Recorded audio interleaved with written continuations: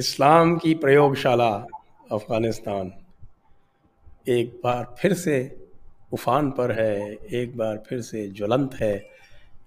लेकिन बहुत सारे लोगों को यदि आश्चर्य हो रहा है कि अफगानिस्तान में क्या हो रहा है, तो मैं आपको ये बताना चाहता हूँ कि मुझे कतई आश्चर्य नहीं हो रहा है।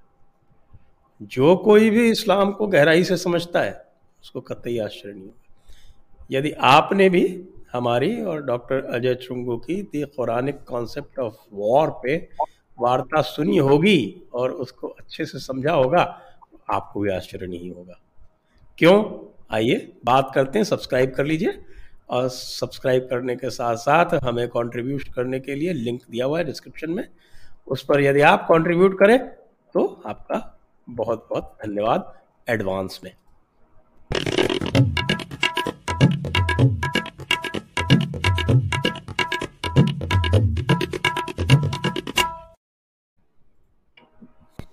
नमस्ते सभी दर्शकों को और डॉक्टर अजय चुंगू जी का स्वागत एक बार फिर से। जिन लोगों ने डॉक्टर अजय चुंगू को पहले नहीं सुना उनको बता दूं कि डॉक्टर अजय चुंगू जी एक मूर्धन्य विचारक हैं और पनून कश्मीर के अध्यक्ष हैं और इनके कई सारे वीडियो जयपुर डायलॉग्स पर उपलब्ध हैं।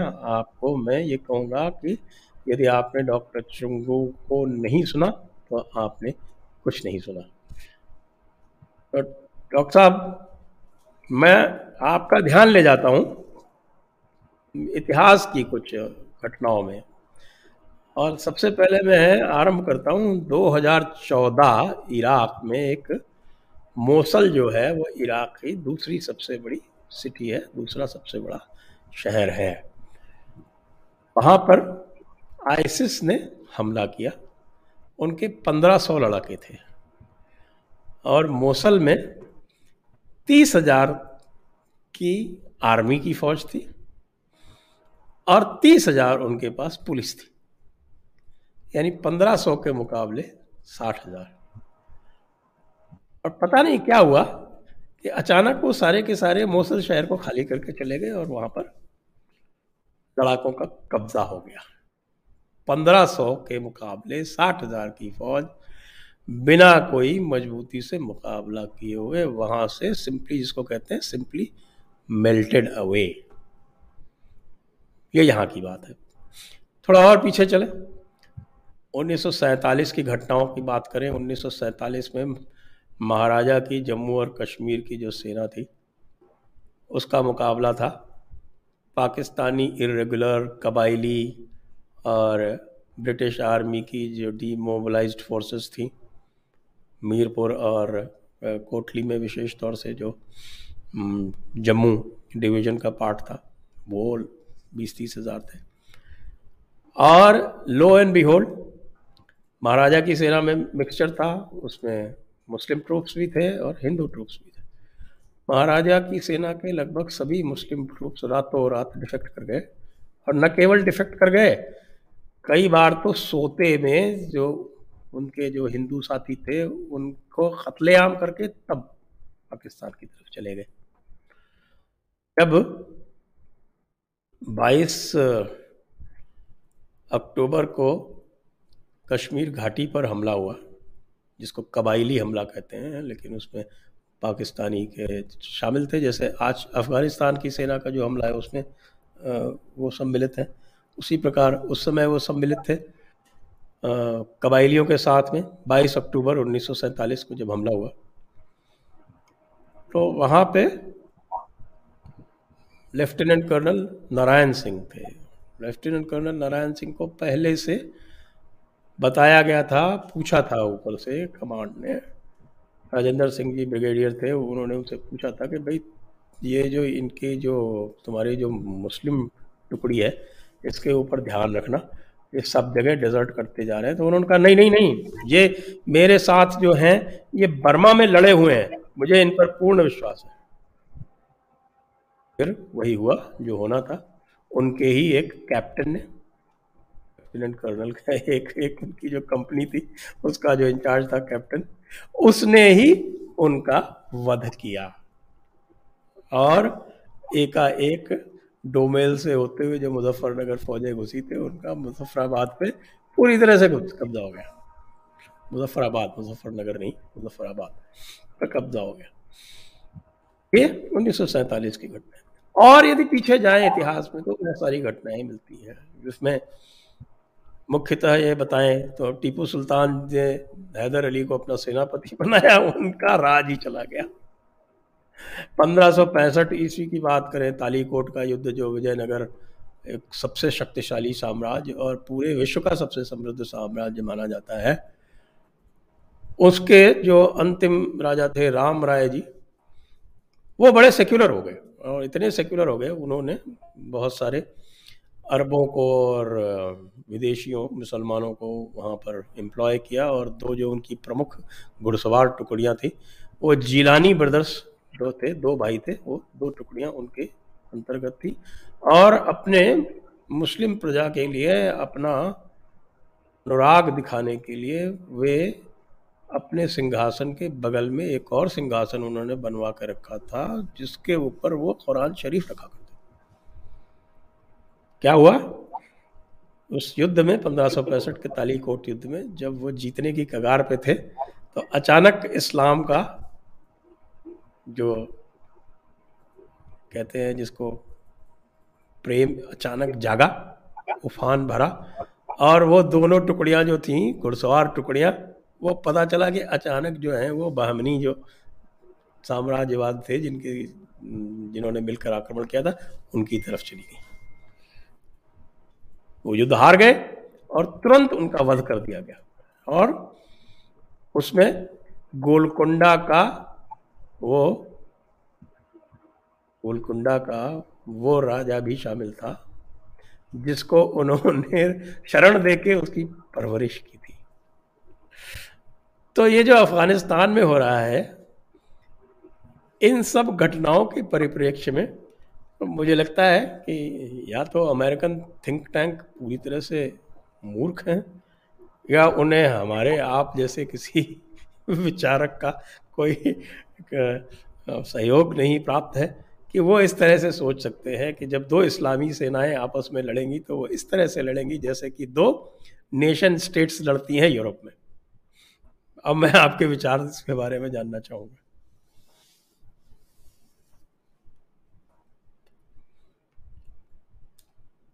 अजय जी। हुआ है ये इसमें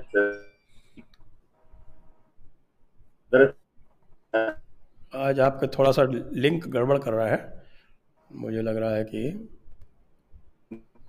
एक बार फिर से आप अपना लिंक चेक कर लें प्लीज। आपकी इमेज गई है, आपकी इमेज फ्रीज हो गई है। इंटरनेट का इशू है तो आप देखें, नहीं तो वीडियो ऑफ कर दें, उससे काम चल जाएगा।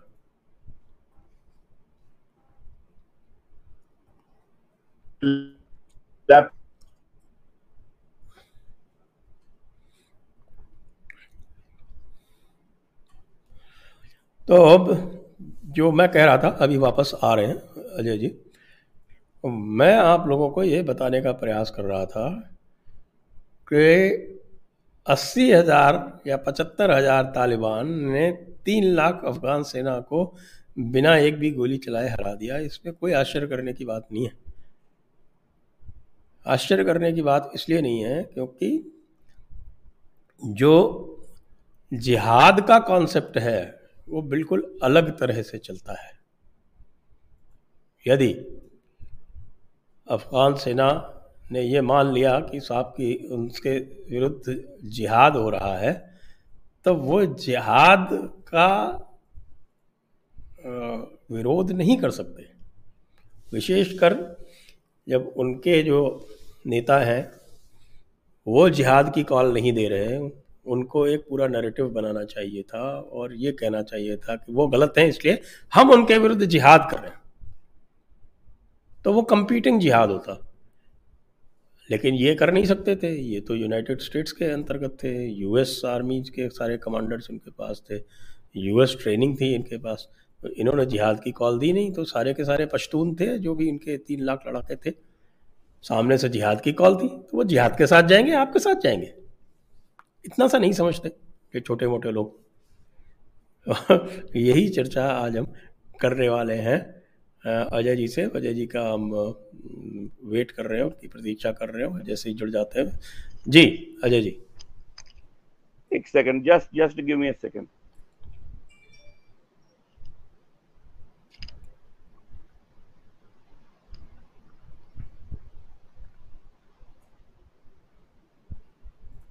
मेरी आवाज आ रही है? हाँ बिल्कुल आ रही है। अच्छा, तो मैं, आपने जैसे अपने इंट्रोडक्टरी में कहा कि इसमें कोई सरप्राइज की बात नहीं है। पिछले कम से कम 2 साल से हमको लग रहा था कि एक प्रोसेस ऑन है अमेरिका की तरफ से, और बहुत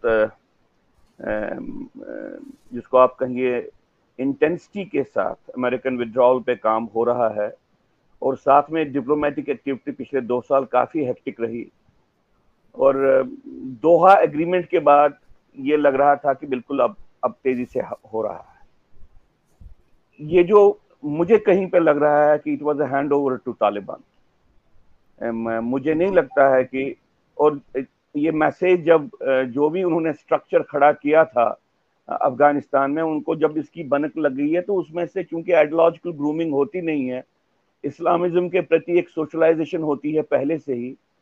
सो वो एक प्रोसेस चल रही थी। थोड़ा बहुत उन्होंने देखा कि कितनी देर रुकेंगे, बीच में अमेरिकन इंटरेस्ट कितना है और कितना तेजी से निकलेंगे, या कितनी देर तक रुकना चाहते हैं, इस बात को उन्होंने टेस्ट किया। और जो ही उनको लगा कि नहीं ये एक फेट अकम्पली है, तो ये सारा कोलैप्स हो गया, स्टेट अपरेटस ही कोलैप्स हो गया। लेकिन दोहा के जो वहां पे जो डिलिब्रेशन हुई थी, उसके बाद ये क्लियर था कि किसी भी स्तर पे इंडियन रोल कहीं पे फैक्टर नहीं कर रहा था। अच्छा, मैं अपने आप में मानता हूं कि इंडियन फॉरेन पॉलिसी की 2 मेजर डिबैकल्स रहे हैं पिछले जब से सेकंड जो टीनियर रहा है मोदी जी का। एक तो मुझे लगता है कि पोस्ट रिमूवल ऑफ और न्यूट्रलाइजेशन ऑफ आर्टिकल 370, जो इंटरनेशनल नरेटिव बिल्कुल हमारा उसमें कोई रोल ही नहीं है। एक डेमोनाइजेशन इंडिया की हो रही है, और खास तौर से मोदी की हो रही है। ये अमेरिका में भी हमने देखा है, ये हमने यूरोप में भी देखा है। खास तौर से एकेडमिक सर्कल्स में हमने देखा कि hundreds of papers, hundreds of academic papers ये प्लांट किए जा रहे हैं, और उसका कंटेस्टेशन बहुत मिनिमम है। और ये भी हमने देखा है, और जो भारत के मित्र हैं यूरोप में, जो कुछ पार्लियामेंटेरियंस को जिनको भारत की तरफ से पुरस्कृत भी किया गया है, उन्होंने ऑन रिकॉर्ड कहा है कि भाई बेसिक इंफॉर्मेशन भी एम्बेसीज पे नहीं है।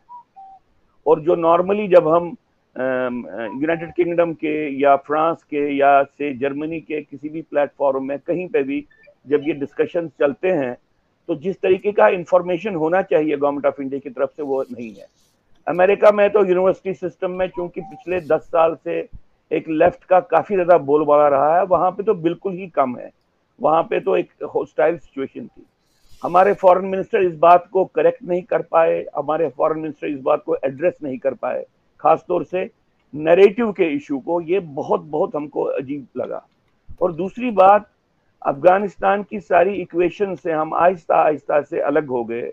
ये कैसे हो पाया? और आपके लिए इस सारे फेलियर की पराकाष्ठा ये है कि अभी एक हफ्ते से पहले भी यहाँ के जो हमारे एक्सपर्ट्स थे या ऑफिशियल्स थे, उनको ये मालूम नहीं था कि काबुल क्या रहेगा या नहीं रहेगा, या जो एडवांस ऑफ तालिबान है वो कितना तेजी से होगा। देखिए, अगर आपको और मेरे को जानकारी नहीं है, और हम इस बारे में एक्सपर्ट्स भी नहीं है, लेकिन अगर लास्ट मोमेंट पे जब उनको मालूम है कि अगर अफगानिस्तान में डिस्टेबलाइज गवर्नमेंट हो गई, तो सबसे बड़ा खतरा तो भारतीय नागरिकों को है। और अगर इसके बारे में हम क्लियर नहीं थे, इसका मतलब कि हमारा असेसमेंट अफगानिस्तान के बारे में बिल्कुल करेक्ट नहीं था। हैविंग सेड दिस, मैं समझता हूं कि इस बात को दोहराऊं कि मैं समझता हूं कि इन 2 फ्रंट पे, मुस्लिम फ्रंट पे, जम्मू कश्मीर के फ्रंट पे, हमारा फॉरेन पॉलिसी जो मिनिस्ट्री है उसका बहुत बड़ा एक फेलियर है। और खास तौर से नेशनल सिक्योरिटी के दायरे में भी इसको देखा जाए तो ये एक बहुत बड़ा फेलियर है। ये कह के मैं आपको 2-3 बातें कहना चाहता हूं, क्योंकि अब ये हो गया, तालिबान आ गया, तालिबान के आने से बहुत चेंजेस आ जाएंगी रीजनल पॉलिटिक्स में, उस पर हम चर्चा करेंगे ही। लेकिन भारत के संदर्भ में, इंडिया के संदर्भ में कुछ बातों का हमको we have to keep them in mind. पहली बात यह है कि जब तालिबान डिसलॉज हो गया अमेरिका के अफगानिस्तान में आने के बाद, तो इनिशियल एक फेज में साल 1.5 साल के बाद ये प्रोजेक्शन किया गया कि भाई तालिबान डिसइंटीग्रेट हो गया, मेल्ट अवे हो गया, और साथ में ये भी कहा गया कि अलकायदा भी डिसइंटीग्रेट हो गया अमेरिकन बॉम्बिंग से या वहां पे अमेरिकन ऑपरेशन से, मिलिट्री ऑपरेशन से। और अब हम आहिस्ता आहिस्ता से एक नॉर्मैलिटी की तरफ आएंगे। 2001 से ये सिलसिला शुरू हुआ, 2002, 2003, 2004, इस पीरियड में एक इल्यूजन पूरे लिबरल वर्ल्ड ने खड़ा किया कि दैट शायद आहिस्ता आहिस्ता से इस जहाद के साथ हमारे ग्लोबली एक विक्ट्री हो रही है। और ये वो पीरियड था जिस पीरियड में पाकिस्तान एक इंपॉर्टेंट कंपोनेंट बन गया था वॉर ऑन टेरर। पाकिस्तान ने अमेरिकन वॉर ऑन टेरर को ज्वाइन किया था एज एन एक्टिव पार्टनर। 2004-2005 से एक घटनाएं शुरू हो गई, जिसका मैं इसको इसलिए उस समय से जोड़ रहा हूं क्योंकि आज अगर हम वही गलती करेंगे तो फिर एक डिजास्टर सिचुएशन की तरफ जाएंगे। 2003-2004 में तहरीक तालिबान पाकिस्तान की एक्टिविटी पाकिस्तान में शुरू हो गई, और 2005 तक तहरीक तालिबान पाकिस्तान एक बहुत बड़े एक पैमाने पे पाकिस्तान में उभर के आया। तो वॉर ऑन टेरर को डिसरप्ट करने के लिए जो पान इस्लामिक स्ट्रेटजी का एक मेजर इंस्ट्रूमेंट बना, वो तहरीक तालिबान पाकिस्तान बना। और बहुत से विशेषज्ञों का ख्याल था, ये भी है कि पाकिस्तान बहुत साइड प्ले कर रहा था। एक साइड से वो अमेरिकन के साथ वॉर ऑन टेरर में भी पार्टिसिपेट कर रहा था, और दूसरे साइड से आईएसआई एक बहुत ही एक सोची समझी साजिश के तहत इस प्लेटफॉर्म को बिल्ड कर रहे थे, ताकि पाकिस्तानी स्टेट को बियॉन्ड ए पॉइंट अमेरिकन के साथ अलाइन नहीं करना पड़े। इसलिए पाकिस्तान के भीतर से ही एक रेजिस्टेंस को बिल्ड करके एक औचित्य का, एक रैशनल का बिल्ड किया जाए कि भाई पाकिस्तान में अंदर डिस्टेबलाइजेशन हो जाएगी, और पाकिस्तानी आर्मी का वॉर ऑन टेरर में जुड़ने के लिए उसके लिए लिमिटेशंस हैं, वो बियॉन्ड ए पॉइंट नहीं जा सकते हैं। लेकिन तहरीक तालिबान का पाकिस्तान का इमर्ज होना, ये एक बहुत बड़ी डेवलपमेंट इसलिए था कि हमने देखा कि एक खास किस्म का एक जहाद तो सेम ही है, लेकिन बाकी जहाद के जो रूपों में इसका एक डिस्टिंक्टिव एक फीचर उभर के सामने आया, जिसको तकफीरी जहाद कहते हैं, जिसको आप कहिए पहली बार अफगानिस्तान के माउंटेन से डिसेंड किया in the form of pan Islamic militarization की जो एक कैंपेन है। इसमें कैलिफेट पॉलिटिक्स भी बिल्कुल प्रखर रूप से सामने आ गया, और उसका तकफीरी रूप भी सामने आ गया। ये उस वक्त एक डेवलपमेंट होगी। और इस पीरियड में विशेषज्ञों ने, जिन्होंने इस पे एनालिसिस किया, उन्होंने कहा कि इस पीरियड में क्या हुआ कि जो ही अलकायदा को और जो पान इस्लामिस्ट जो वहां पे आइडियोलॉजिकल इंडोक्ट्रिनेशन एपरेटस था, उनको मालूम पड़ा कि मिलिटरीली हम अफगानिस्तान को होल्ड नहीं कर पाएंगे, उन्होंने एक काम किया 2 साल में। वो पाकिस्तान में आए, वो कश्मीर में भी आए, और मुझे लगता है कि इंडिया के बाकी एरियाज में भी वो गए हैं उनके लोग। उन्होंने एंगेज किया उनको एक स्ट्रेटेजिक आइडियोलॉजिकल डायलॉग में, इस्लामिस्ट फॉर्मेशंस को इन्वॉल्व किया एक स्ट्रेटेजिक आइडियोलॉजिकल डायलॉग में, और उनको उनके साथ डायरेक्टली एक बात की कि भाई आप क्या चाहते हो। अगर आप पाकिस्तानी नेशन को चाहते हो तो फिर आप उम्मा का हिस्सा नहीं रहेंगे। अगर आप कैलिफेट चाहते हो तो जो नेशनल बाउंड्रीज इस्लामिक वर्ल्ड में है वो भी एक इंपेडिमेंट है। आप जब नेशनल बाउंड्रीज को जस्टिफाई करते हो इन द नेम ऑफ उम्मा, तो आप उम्मा को ही कंट्रडिक्ट करते हो, उम्मा को ही काटते हो। और जब आप मुस्लिम नेशनल बाउंड्रीज को या मुस्लिम नेशनल रिलेशनशिप बाकी नॉन मुस्लिम वर्ल्ड के साथ उसको देखते हो तो आप बेसिकली एक अपोस्टेट बन जाते हो, आप काफिर बन जाते हो।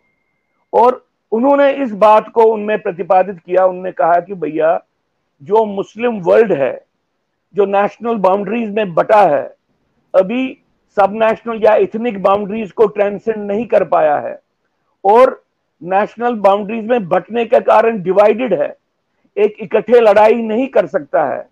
कैलिफेट को रिक्लेम करने के लिए हमको ये इंटरनल डिसइंटीग्रेशन हो गई है, इसमें से निकलना है।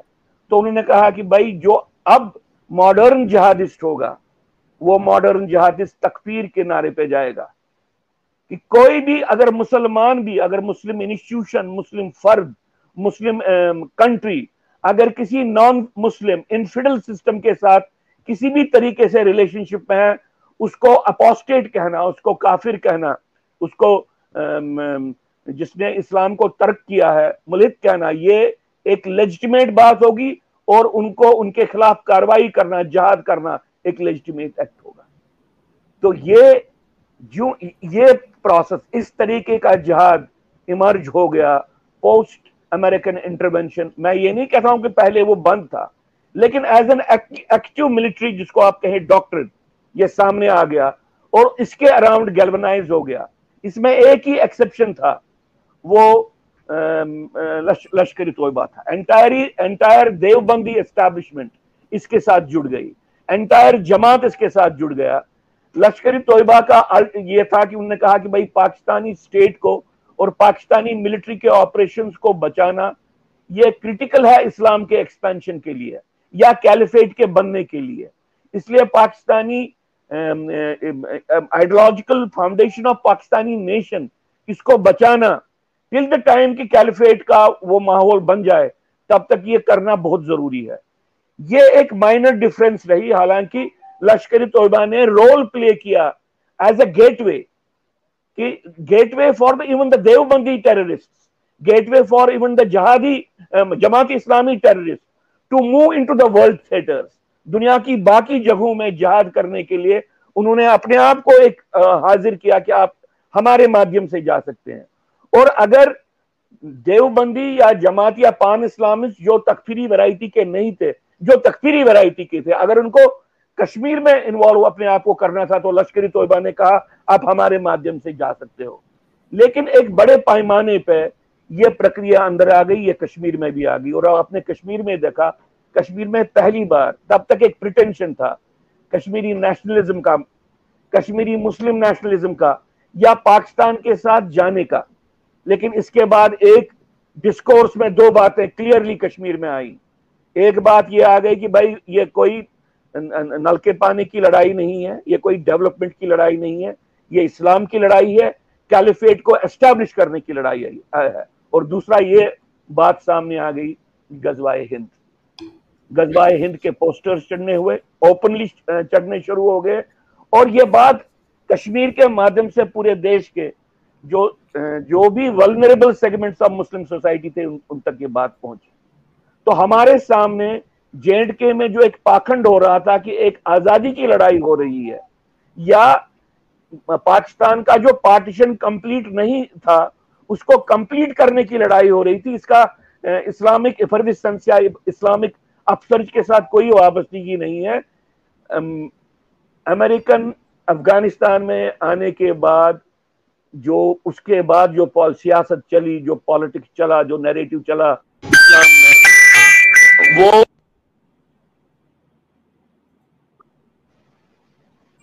वो नैरेटिव बहुत एक वो नैरेटिव इन्फ्लुएंस हो गया।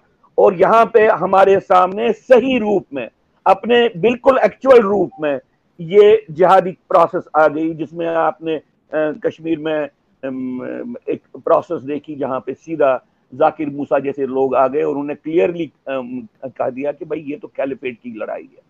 अब जो ये मैं इसको इसके साथ इसलिए जोड़ रहा हूं कि एक ट्रांसफॉर्मेशन पान इस्लामिक मूवमेंट के साथ बिना किसी झिझक के या बिना किसी स्ट्रेटेजिक, जिसको प्रिटेंशन के, जुड़ने की प्रक्रिया 2001 के बाद शुरू हो गई, जम्मू कश्मीर में और भारत के बाकी प्रदेशों में भी ओपनली।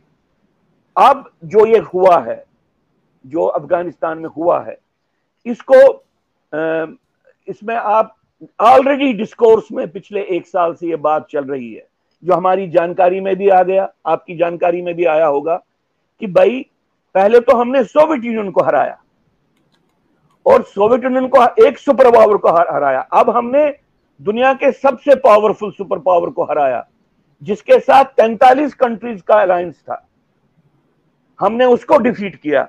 इंडिया को डिफीट करना तो कोई बड़ी बात ही नहीं है।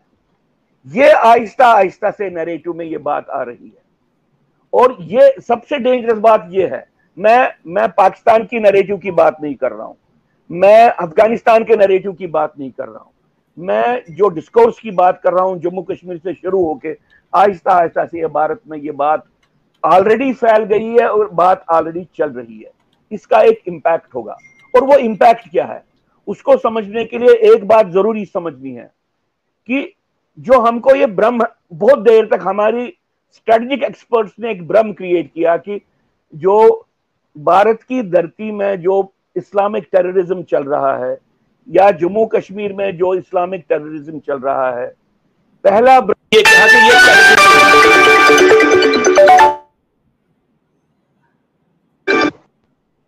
पहला कहा गया कि ये टेररिज्म है, और आपके मोबाइल पे बार बार कॉल आ रही लग रहा है। कोई प्रॉब्लम हो, अब क्या करूं। तो एक तो उन्होंने कहा कि जो मैं इसको बोल रहा था कि ये जो सब लोगों को ये समझाया गया कि भाई एक चेंज आ गई है, इस सारी चेंज में एक टेररिज्म एक आइसोलेटेड इवेंट है, इसको फाइट करना है, आम आदमी इसके साथ नहीं है, ये एक भ्रम दिया गया। और दूसरा इसी का जो भ्रम ये था कि इसका मजहब के साथ कोई लेना देना नहीं है, इसकी आइडियोलॉजिकल अंडरपिनिंग्स नहीं है, और जो लोग ये कर रहे हैं वो मोर और लेस एक क्रिमिनल मोटिवेशन से कर रहे हैं, एक रिलीजियस मोटिवेशन से नहीं कर रहे हैं। ये भ्रम इंडिया में बहुत देर तक रहा इस जिहाद के बारे में। और साथ में उन्होंने ये भी कहने की कोशिश की हम सबको कि भाई हम अगर रियल कॉजेज जो हैं ग्राउंड पे एलिनेशन के, उनको हम एड्रेस करेंगे तो हम सपोर्ट जिहाद के लिए कम कर सकते हैं। और जब मैं रियल कॉजेज की बात बोल रहा हूं कि ये रियल कॉजेज कोई भी रियल कॉज नहीं था, ये कॉजेज अंदर से ही कनकॉट किए गए। जमात इस्लामी से लेकर नेशनल कॉन्फ्रेंस तक कश्मीर वैली में सारे लीडर्स ऑन रिकॉर्ड है, उन्होंने कहा कि अगर ये डेवलपमेंट की लड़ाई होती, अगर ये सड़क पानी की लड़ाई होती, तो हम कब का जुड़ गए, हमारी कोई प्रॉब्लम नहीं थी, हम तो बाकी जगहों से बेटर हैं। ये तो पॉलिटिकल बैटल है और इस्लाम का पॉलिटिकल बैटल है। इसी तरह से जमात इस्लामी ने यह भी कहा यह डेमोक्रेसी की लड़ाई नहीं है, जो यहां पे यह कहा जा रहा है कि रिग्ड इलेक्शन के कारण यह हो रहा है। ये हमको इलेक्शन से क्या लेना देना है, हमको डेमोक्रेसी से क्या लेना देना है।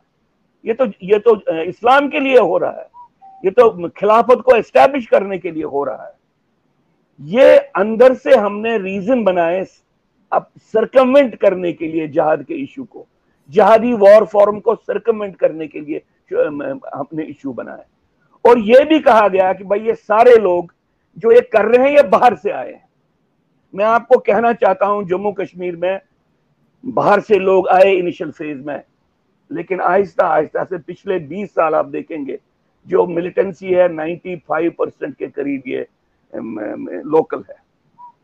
अब ये लोकल मिलिटेंसी का जो ये तकफीरी जिहाद है, इसके साथ रिश्ता क्या है, ये मैं आपको कहना चाहता हूं कि ये 2001 से ही बात में सामने आ गई कि अलकायदा ने और जो पान इस्लामिक मूवमेंट के इस जिहाद के पान इस्लामिक जिहाद के साथ जुड़े हुए लोग थे, उन्होंने एक बात तय कर ली थी, फॉरेन मुजाहिदों को इंडक्ट करके ये जिहाद नहीं जीता जा सकता। तो इब्नुल बलाद करके उन्होंने कहा कि ये लोकल हमको सन्स ऑफ सॉइल्स खड़ा करने हैं। उनके साथ हमारा रिश्ता क्या रहेगा, उनके साथ हमारा रिश्ता आइडियोलॉजिकल रहेगा, और वो उस आइडियोलॉजिकल जो ही वो आइडियोलॉजिकल रिश्ता बनेगा, they will be our blood brothers, वो हमारे ब्लड भाई, वो हमारे खून के भाई बन जाएंगे। लेकिन जिहाद को हमको लोकल हार्वेस्ट करनी है, लोकल क्रॉप्स जिहाद के खड़ा करनी है, लोकल हमको पौधे वहां पे जिहाद के बनाने हैं, उसके माध्यम से जिहाद लड़ना है। इसलिए सबसे क्रिटिकल इस प्रोसेस के लिए बना इंटरनल नैरेटिव। भारत की धरती पे जम्मू कश्मीर में से लेके पूरे देश में internal narrative, internal indoctrination apparatus जो जिहाद है, इसको प्रोटेक्ट करना है, इसको प्रिजर्व करना है।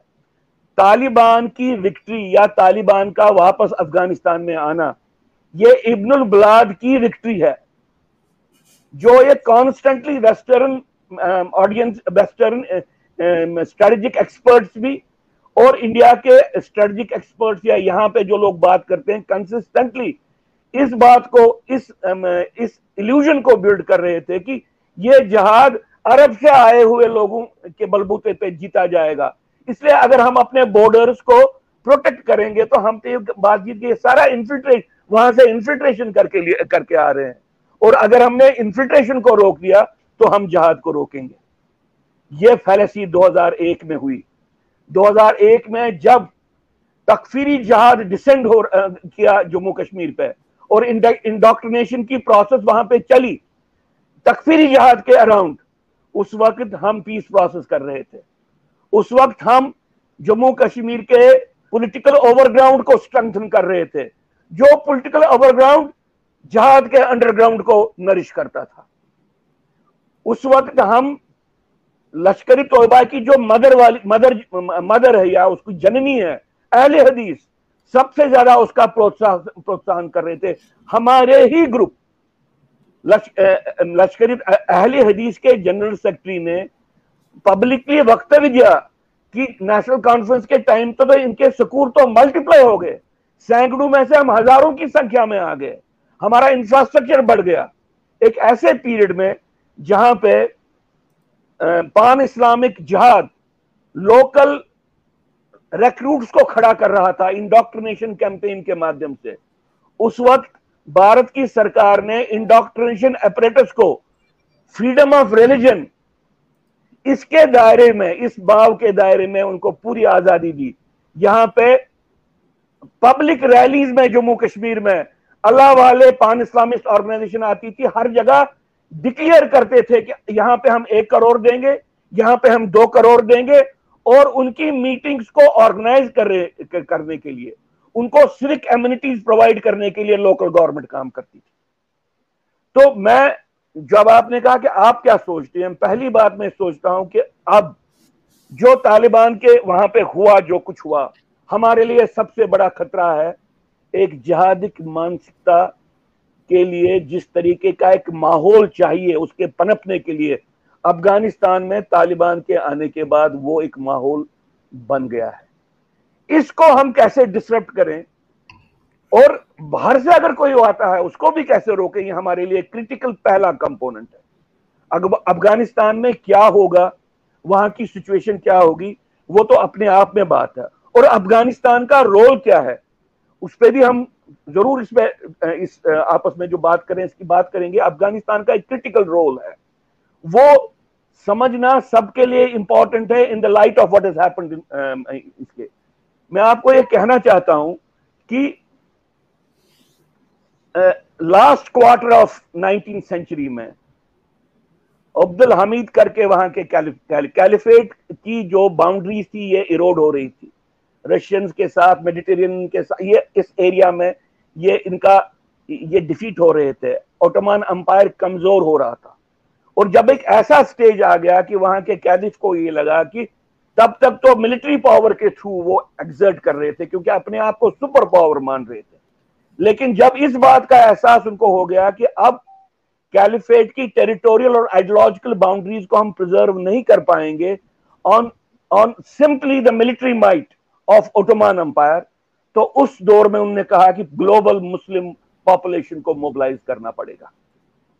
और ये फैसला किया गया कॉन्शियसली, इस ग्लोबल मुस्लिम मोबिलाइजेशन का इनफिडल कंट्रीज में इनका रोल है, और अगर हम इनको मोबिलाइज कर पाए तो हम पूरा विश्व हमारी पांव के नीचे था। ये कॉन्सेप्ट उन्होंने खड़ा किया, और इस नए स्वरूप में कि जिसको आप कहिए ओटोमान एम्पायर के बाहर जो मुल्क थे, वहां पे मुस्लिम डायस्पोरा को, वहां पे मुस्लिम इसको मोबिलाइज करने के लिए उन्होंने काम शुरू किया।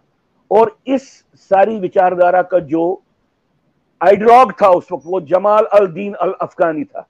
वो भी अपने आप को अफगानिस्तान, अल अफगानी उसका था नाम।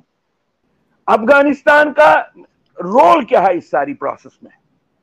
अफगानिस्तान का रोल पहले तो उस पीरियड में देख लीजिए कि जब कैलिफ ने विजुअलाइज किया हमको शुरू करना है, वो 3 कंट्रीज उनके ध्यान में थी, अफगानिस्तान, ईरान और इंडिया।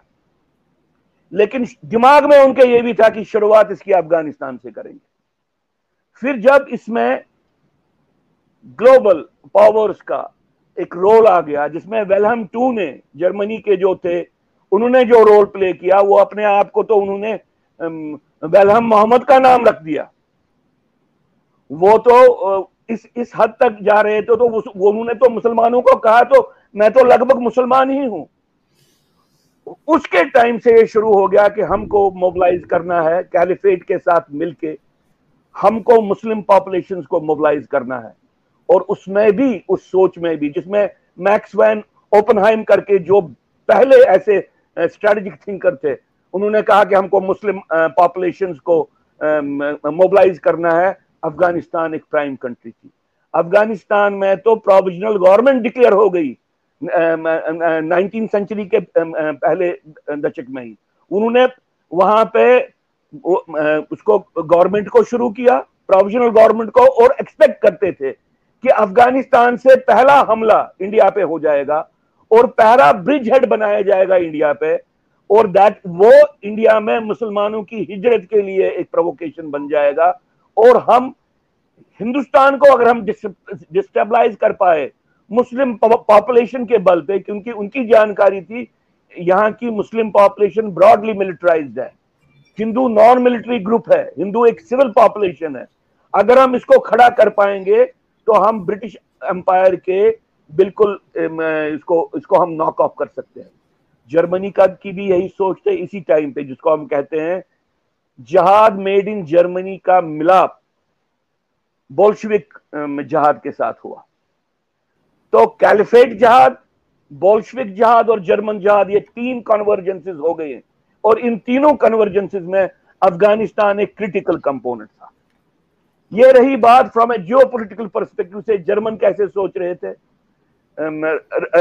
ये कम्युनिस्ट कैसे सोच रहे थे, और कैलिफ कैसे सोच रहे थे। जो आजकल के ये जो अब हैं, ये जो जिनको आप बोलेंगे अलकायदा टाइप जो लोग हैं, इसमें मुझे आपको एक बात जरूर कहनी है जो बहुत इंपॉर्टेंट है। वो ये है कि यूएन सिक्योरिटी काउंसिल रिपोर्ट जो जून 2021 में पब्लिश हुई, उसमें क्लियरली कहा गया है Taliban has not broken off its ties with al-Qaeda and senior al-Qaeda leaders have been recently killed with Taliban. Haqqani network, a group which is identified as a veritable arm of Pakistani ISI, is the primary linkage of Taliban with Al-Qaeda. ये report कहती है ties between two groups remain closed based on ideological alignment, relationship forged through common struggle and intermarriage. US Defense Secretary Lloyd Austin ने ये कहा कि अगर America Pakistan से निकल जाता है तो al Qaeda could reconstitute itself in Afghanistan within 2 years. अब ऐसी बातें बहुत रिसेंटली हुई हैं, ये लिंकेजेस हैं जिनकी मैं बात बोल रहा था कि अल-कायदा टाइप के लोग जो तकफीरी जिहाद की बात कर रहे हैं, उनको एक अजीब किस्म की जिसके अराउंड वो कैलिफेट पॉलिटिक्स चला रहे हैं, वो है, आपने भी बहुत बार अपने जो भी आप ऐसे विषय लेते हैं रिलेटेड इस्लाम को लेके या जिहाद को लेके, उसमें बात की है, तो वहां पे कंसिस्टेंटली इस बात को कहा जाता है कि भाई प्रॉफिट ने एक प्रोफेसी की थी और वो ही प्रोफेसी बेसिस है जो इस मॉडर्न जिहाद का है, जिसमें बैटल ऑफ खुरासान की बात की गई। मेरे पास ये है सुना इब्न मजा, ये वर्स 2 है, ट्रेडिशन। ये अब मान लीजिए आप, इसकी जो हदीस है 4082 भैया, हिस्ट्री ऑफ तबारी अल स्वैक अल मुहरिक बाई इब्न हजार। इसमें से ये सलीम शहजाद बेसिकली एक पाकिस्तानी जर्नलिस्ट थे, जिन्होंने 9/11 के बाद की जो डेवलपमेंट्स हो गई इस तकफीरी जिहाद के बारे में मोनोमेंटल वर्क किया, और उसको मार्क भी दिया गया इसी बात के लिए। वो कोट करता है कि वहां के क्या डिस्कशन करते थे, वो क्या बातें करते थे, और इस हदीस के बारे में अपने लोगों को क्या बोलते थे। वो प्रॉफिट उनको कहता है, We, I and my family are members of a household of that Allah has chosen for the life of the hereafter over the life of this world. And the members of my household, Ahlul Bayt, shall suffer a great affliction, and they shall be forcibly expelled from their homes after my death. Then there will come people from east carrying black flags, and they will ask for some goods to be given to them, but they shall be refused such services. As such, they will wage war and emerge victorious, and will be offered that which they desired in the first place, but they will refuse to accept it till a man from a family, Ahlul Bayat, appears to fill the earth with justice, as it has been filled with corruption. So whoever reaches that time should come to them, even crawling on ice, snow, since among them is the vice regent of Allah, Al-Mahdi. Al-Mahdi की बात, जो ये apocalyptic cult type बात, ये profit को लेके, ये ऐसे सारे सर्कल्स में ये बात चलती है।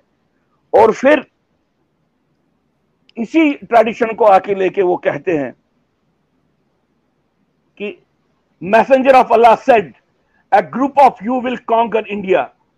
Allah will open for them India until they come with its kings chained, Allah having forgiven their sins. When they return back from India, they will find Ibn Maryam in Syria. अच्छा, ये ऐसी नहीं है कि ऐसी हदीसें नहीं है, लेकिन ये जो एक कॉन्सेप्ट है, कॉन्सेप्ट ये वैसे है, तो ये जो हदीस है, ये इसको तो ये जईफ बोलते हैं कि साहब ये वीक हदीस है, ये जो अरब ट्रेडिशन में तो इसको वीक हदीस बोलते हैं, लेकिन पाकिस्तान में इन्होंने इसको बहुत, जिसको कहते हैं कि एक तरह से मेन स्ट्रीम कर दिया है। पाकिस्तान में ही नहीं, जो ये अलकायदा टाइप लोग हैं, ये इनका मेजर, मैंने इसलिए ये बात की इसके बारे में, ये इनको गैल्वनाइज करता, और इसी को इलैबोरेट करके वो बैटल ऑफ खुरासान की बात करते हैं। अब आपको तो मालूम है, बहुत से हमारे देश के नागरिकों को मालूम नहीं है खुरासान किस चीज को बोलते हैं। इस खुरासान का कॉन्सेप्ट उनके पास है ईरान, सेंट्रल एशिया के countries, Muslim countries, Afghanistan, Pakistan, right up to Bangladesh. और इसमें ये कहते हैं कि जो पहली जंग होगी बैटल ऑफ खुरासान की, देखिए इंपॉर्टेंट ये है कि इस हदीस को अलकायदा वाले, ये बात है जिसको आपने कहा कि वीक हदीस है, ये इनका एक सेंट्रल डिस्कशन का पॉइंट बना है। इसके अराउंड वो गैल्वनाइज करते हैं अपने आप को, क्योंकि वो इस बात को मानते हैं कि मेहदी आएगा और पहली लड़ाई दुनिया को इस्लाम के लिए रिक्लेम करने के लिए आजकल ये खुरासान की लड़ाई होगी। बैटल ऑफ खुरासान को विन करके उसके बाद ही हम पैलेस्टीन को और इसराइल को लिबरेट कर पाएंगे। और बैटल ऑफ खुरासान का क्रिटिकल कंपोनेंट एक साइड से अफगानिस्तान है और दूसरे साइड से इंडिया है, राइट अप टू बांग्लादेश वो कहते हैं। मेरे कहने का मतलब है ये बांग्लादेशी लिंक है, और जिस तरीके के लोग तालिबान में थे, जिनके कनेक्शन बड़े डीप, आइडियोलॉजिकल कनेक्शन बड़े डीप अलकायदा के साथ रहे हैं, जो पान इस्लामिस्ट हैं, उनका जो इंटरनल डिस्कोर्स जिन बातों से, जिस विजन से, जिस पॉलिटिकल जो पर्सपेक्टिव उनका है, उससे मॉडुलेट होता है, उसको हमको ध्यान में रखना है। मैं ये नहीं कहता हूं कि हर एक व्यक्ति इसको मानता है, लेकिन जिस तरीके का ये जिहाद एंटर किया इंडिया, उनकी मोटिवेशन है, उनकी वो clearly battle of war of Khorasan को मानते हैं। और उस वॉर ऑफ खुरासान में पहली बात हो गई जो आप उस वॉर ऑफ खुरासान में अफगानिस्तान में फिर से तालिबान आ गया। अच्छा, अब तालिबान आके क्या ये अपनी नेशनल मूरिंग्स को रिडिस्कवर करेगा? क्या नेशनल जो इंपरेटिव्स हैं उनके माध्यम से क्या वो ड्रिफ्ट हो जाएगा from the pan Islamist goals? उसमें आपने अपनी शुरुआत में ही कहा है कि इसका ल्योर, ये सोशलाइजेशन, ये इंडोक्ट्रिनेशन इतनी डीप होती है कि क्रिटिकल टाइम्स पे इसको रेजिस्ट करना बड़ा डिफिकल्ट हो जाता है। लेकिन एक बात, एक पेडिस्टल क्रिएट हो गया है, जिस पेडिस्टल पे इस वक्त चाहे अलकायदा टाइप लोग हों या और कोई लोग हों, वो इस बात को कहेंगे कि अफगानिस्तान की धरती पे हमने एक दूसरा महायुद्ध जीता, और अब हमारे सामने इस बैटल ऑफ खरासान में बेसिकली इंडिया को शिकस्त देने का, इंडिया को डिफीट करने का एक इंपरेटिव है, और इंडिया एक बड़ा पावर नहीं है। इस तरीके की सोच आगे चलेगी। जब मैं इस बात को कहता हूं, मैं ये मानता हूं और इसकी टेस्टिमनीज भी हैं, जब अफगान मुजाहिदीन जिनको बोलते हैं, जब वो रशियन फोर्सेस के साथ फाइट करते थे, या जब वो अमेरिकन फोर्सेस के साथ, रशियन फोर्सेस के साथ तो उन्होंने जब अरेस्ट हुए या उन्होंने अपनी टेस्टिमनी दी, उन्होंने कहा कि जब हम रशियंस को चैलेंज करते थे तो वो भाग जाते थे, लेकिन ऑन इंडियन फ्रंट जो ही हम कश्मीर जाते हैं, वो कहते हैं वहां पे पुलिस वाले भी, आर्मी की तो बात ही नहीं है, वो वापस फाइट करते हैं। बहुत सी ऐसी टेस्टिमनीज हैं अफगान मुजाहिदून की, वो कहते हैं कि भाई सबसे बेस्ट वॉरियर्स, सबसे बेस्ट फाइटर्स इंडियन आर्मी है या इंडियन सिक्योरिटी फोर्सेस है। ये बात कह के मैं ये इतना ही दर्शाना चाहता हूं कि ऐसा नहीं है कि कश्मीर की धरती पे बहुत से फॉरेन मर्सनरीज को मारा भी गया, अफगानिस्तान में तालिबान का कब्जा हो गया, उसके कारण हमको कोई परेशानी है, वो मेरी चिंता का उतना विषय नहीं है। मेरी चिंता का ये विषय है, क्या हम अब जो नैरेटिव चलेगा मुसलमान में नैरेटिव चलाने की कोशिश की जाएगी, क्या भारत सरकार as a national imperative, as a national security necessity इसको डिसरप्ट करेगी, इसको डिलेजिटिमाइज करेगी, इसको डिस्ट्रॉय करेगी? अगर भारत सरकार ने यह नहीं किया तब खतरा है। इसलिए जो आपने मेरे से बात की, अफगान कनेक्शन इंपीरियलिस्ट, जिसको आप डिकॉलोनाइजिंग पीरियड का भी एक लिगेसी है, जिहाद का जो कॉन्सेप्ट है इस जमाने में, उसका भी एक इंटीग्रल कंपोनेंट है, एक स्प्रिंग बोर्ड टू इंडिया, उसका भी कॉन्सेप्ट है उसमें है। इसलिए अफगानिस्तान इंटीग्रल रहेगा कुछ देर तक, जब तक ना या तो अफगानिस्तान जिहाद के चुंगल से पूर्ण रूप से मुक्त होगा, तब तक उसके भी आसार हैं, उसके भी बहुत लगता है कि एक बहुत बड़ा वर्क है जो इसमें से निकलना चाहता है। लेकिन उसमें दो क्रिटिकल नेसेसिटीज हैं, जैसे आपने स्टार्ट पे ही कहा, एक क्रिटिकल नेसेसिटी है इसको समझना कि जो मुस्लिम सोशलाइजेशन, पान इस्लामिक या उम्मा के बारे में जो सोशलाइजेशन होती है, जब तक ना इसको न्यूट्रलाइज किया जाए माइंड से, तब तक हमेशा ये खतरा रहेगा कि जो मुसलमान हमको लगता है इस साइड आएगा, वो आएगा भी, लेकिन वो फिकल है रहेगा। द मोमेंट ये साइड थोड़ा कमजोर हो जाएगा, वो फिर उनके साथ मिल जाएगा। ऐसे बहुत से उदाहरण आपके सामने हैं। ये एक बात है। और दूसरी बात यह है कि जो नॉन मुस्लिम सोसाइटीज है और नॉन मुस्लिम स्टेट्स हैं, क्या उनके पास कैपेबिलिटी है, क्या उनके पास कमिटमेंट भी है? ऐसे मुसलमान जो लाइन क्रॉस करना चाहते हैं, फंडामेंटली लाइन क्रॉस करना चाहते हैं, वो उनको ओन करें। आपके सामने मैं दो उदाहरण देता हूं। एक उदाहरण मैं दे दूंगा, क्या इस देश में कभी, पहले तो हिंदू ऑर्गेनाइजेशन सोचती हैं कि हम एक हर्सी अली जैसी एक लेडी को ऑनर करेंगे जो जिसने इस्लाम के बारे में, इस्लामिक जिहाद के बारे में, मुस्लिम सोसाइटीज में इस्लाम का जो नेगेटिव इम्पैक्ट है उसके बारे में ग्लोबल कैंपेन चलाया। हम क्या उसको ओन करने के लिए, ऑनर करने के लिए कहीं पे तैयार है? क्या तस्लीमा नसरीन को हम ओन कर सकते हैं? क्या तारिक फतेह को हम ओन कर सकते हैं? स्टेट के लेवल पे तो अभी बात ही नहीं है। सोसाइटी के लेवल पे क्या हम उनको ओन करेंगे, उनको ऑनर करेंगे? उनको एक बहुत बड़ा वर्ग है जो बिना किसी रोक टोक के इस साइड आना चाहता है। मैं आपको कश्मीर के कॉन्टेक्स्ट में आपको एक एग्जांपल देता हूं। ऐसे लोग ये हैं जो कहते हैं कि अनफ्लिंचिंग, वो कहते हैं ये क्या, अगर आर्टिकल 370 हटाया तो डोमिसाइल किस लिए रखा?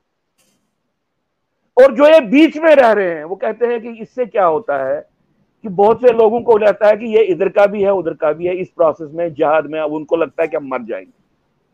They know what is the price on both sides. Counter-insurgent movement was allowed to be decimated because the state of India abandoned them.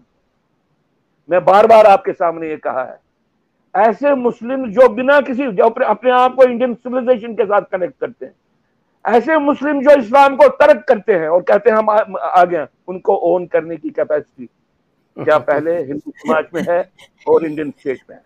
RSS तो अभी अशराफ मुल्ला मौलाना के चक्करों में ही फंसा हुआ है.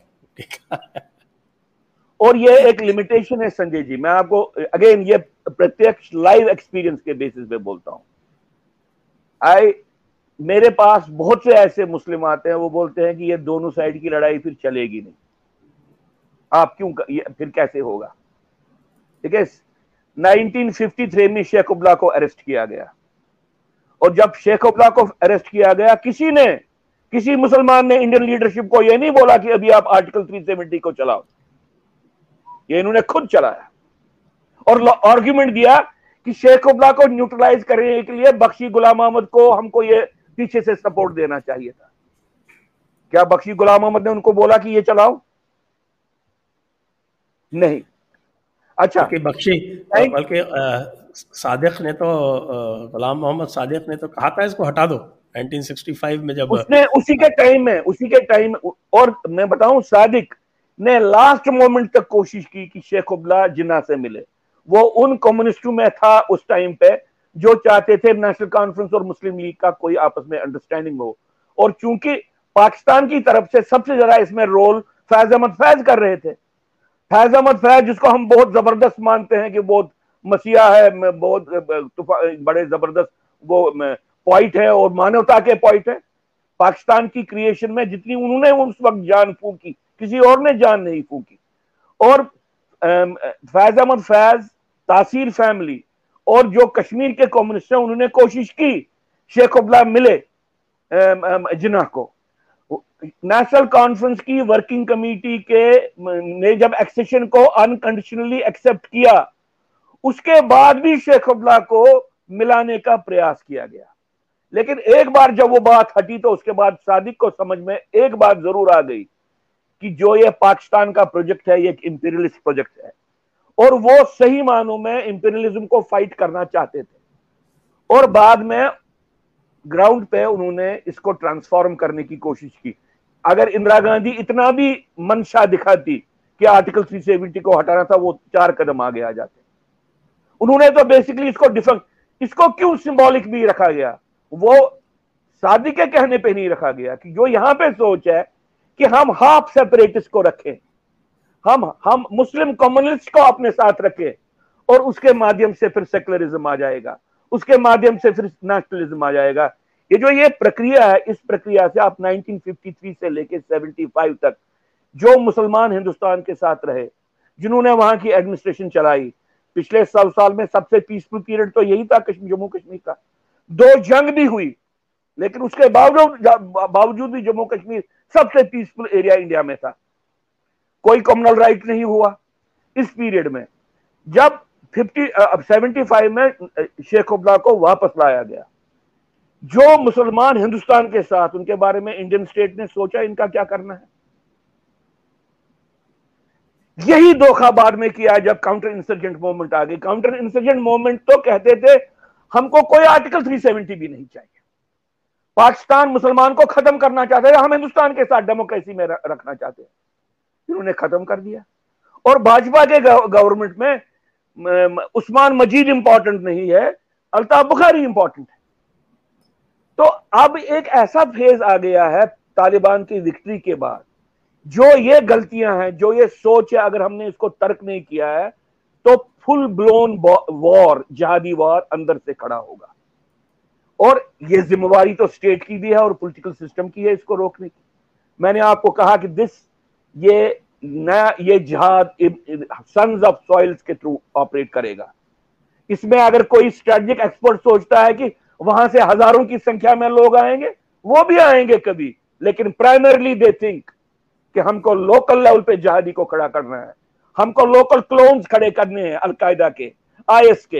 ये प्रक्रिया चल रही है और इसमें अगर हमने इस प्रक्रिया को डिसरप्ट नहीं किया, सिर्फ ये बयानबाजी की, हमने इन्फिल्ट्रेशन को रोक दिया, तो हम अंदर से इस जिहाद के एक्सप्लोजन को नहीं रोक सकते। आपने बहुत ये जो बात कही है ख़ास तौर से अफ़गानिस्तान के संदर्भ में, ये जो तकफ़ीरी जिहाद की बात कही, उससे ये बिल्कुल स्पष्ट हो जाता है कि क्यों 3 लाख की सेना ने बिना लड़े 75,000 की सेना के सामने हथियार डाल दिए। बिल्कुल ये आपने जो ये नैरेटिव इस समय सामने रखा है, उससे ये बिल्कुल स्पष्ट हो जाता है। और जब मैंने सारी की सारी जितने उदाहरण दिए हैं वो पूरी तरह से इसके साथ मैच खाते हैं।